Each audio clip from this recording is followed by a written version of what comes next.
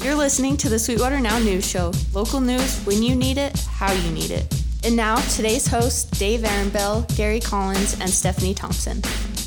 Good afternoon and welcome to the April 17th edition of the Local 307 News Podcast. Today's podcast is brought to you by Sonic Drive-In at 97 Gateway Boulevard. Service at the speed of sound, now offering delivery. Just call 362-1960 and place your order there. I'm Dave Ehrenbell along with my colleagues Gary Collins and Stephanie Thompson. And we're going to start off today's podcast like we have the last few podcasts, and that's updating you on some of the local COVID-19 coronavirus news. And Gary, we had a second related death in the state of Wyoming. It was reported on Wednesday morning, and you've got some more information about that. Yeah, Dave. So according to the Wyoming Department of Health, a hospitalized Laramie County man previously identified as a laboratory confirmed COVID-19 case. He was the second reported Wyoming death due to COVID-19. Dr. Alexia Harris, who is the state health officer, and she's also the state epidemiologist, she said that anyone can get sick with COVID-19, but your chance of serious illness definitely increases for those who are 65 and older, and also those who already have pre-existing conditions. So with that, Sweetwater County, we currently have 10 confirmed COVID-19 patients. 4 of those patients have fully recovered, and then the others are in good condition and recovering at home.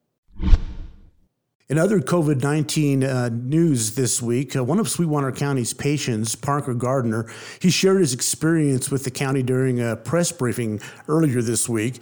Gardner said he did his best to follow the CDC's guidelines because he wanted to avoid passing the virus to his family and coworkers. He said he wore a mask while out in public and sanitized everything before making contact with any item wherever he went. And despite those efforts, Gardner still caught the virus. Gardner said he believed his allergies were bothering him, but he was eventually called in for testing for after another Santa Fe Southwest Grill employee tested positive for COVID-19.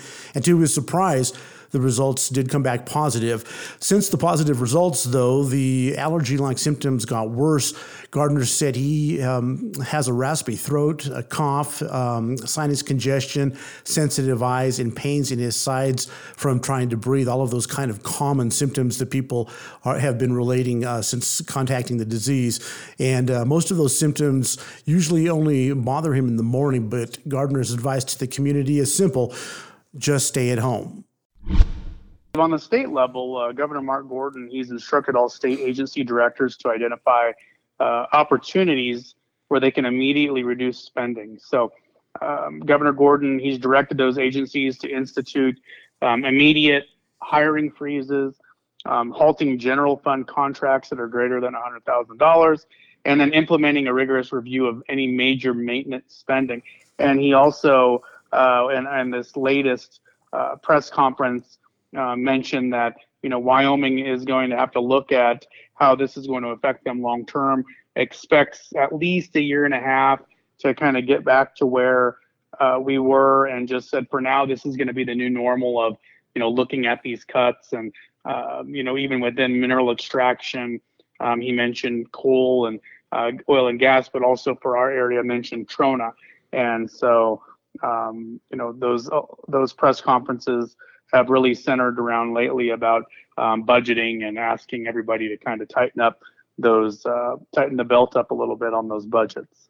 Yeah, I think you use the term the new normal, and everybody's adjusting to that aspect of their lives right now. And I think that anyone that believes that we're going to go back to where it was before COVID-19 hit not only the world, but our little community here, I think we just have to be prepared to be looking at life differently moving forward. Hey everybody, we're introducing a new element to the Local 307 News Podcast. It's called Numbers in the News. We'll share a number with you each week and tell you why it's relevant in the news this week, like 12,000, as in $12,000. That's the dollar figure reached this week from the Memorial Hospital Foundation's COVID-19 Response Fund. Donations are being gathered countywide to help ensure the staff has the necessary tools to provide patient care for COVID-19 positive patients, the purchase of PPE as needed, and the purchase of essential equipment as identified by the Memorial Hospital of Sweetwater County Incident Command Team. You can make a donation today by going online to mhsffoundation.com or mailing a check to Memorial Hospital Foundation, 12,000 College Drive, Rock Springs, 82901. Stephanie, you had a chance to catch up with Stacy Martin from Stacy Ann's Cafe, and tell us what she's been up to. Sure. When residents asked Stacy Ann, she's the owner of Stacy Ann's Cafe, for help, she didn't even think twice about their request. Residents were asking her if she could order them toilet paper, paper towels, flour, milk, butter, yeast, and any other necessities that they were needing. However, as it progressed, she started selling more than just these common items. She was selling canned items, meat, cleaning supplies, laundry detergent, disinfectant products, bleach, and all those things that seem to be flying off those grocery shelves. Over the past months, about 60 residents per week have placed orders, and she says it's a lot of work taking those orders, filling them, putting them together, and then handing them out. However, Martin knows she's providing a needed service, but the best part is how much the residents have been appreciating it. Some have even baked her bread or cookies as a way to say thanks to her. She said it's nice to see neighbors helping each other out, and she's glad that she was here in a time of need to help. Let's take a quick break to hear from today's sponsor. Today's Local 307 News podcast is brought to you by our friends at Sonic Drive-In. Sonic wants to remind everyone during these unpredictable times that they're offering delivery service from 11 a.m. to 7 p.m. It's really simple. Just call 307-362-1960. That's 307-362-1960 and order your favorite Sonic menu items today. They'll bring it right to your doorstep. And if you're in need of a breath of fresh air and want to get out of the house, well, Sonic's drive-thru is open as well. Delivery and takeout service at the speed of sound. That's your local Sonic Drive-In, located at 97 Gateway Boulevard in Rock Springs.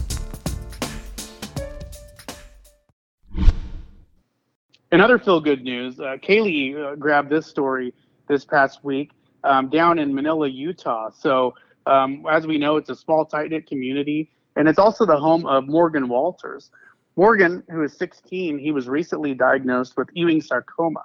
For those of you who don't know, Ewing sarcoma is an extremely rare cancer, and it typically occurs in children and young adults. So Morgan, he's known to have always been a really polite and kind kid, and even looking at the comments on this story, you can tell he just seems to be a really great kid. So always has a knack for keeping a positive attitude, and it's really been able to help his family through this difficult time. So shortly after his diagnosis with Ewing sarcoma, one of Morgan's friends set up a Facebook page and an Instagram account, and they're called Team Mighty Mo.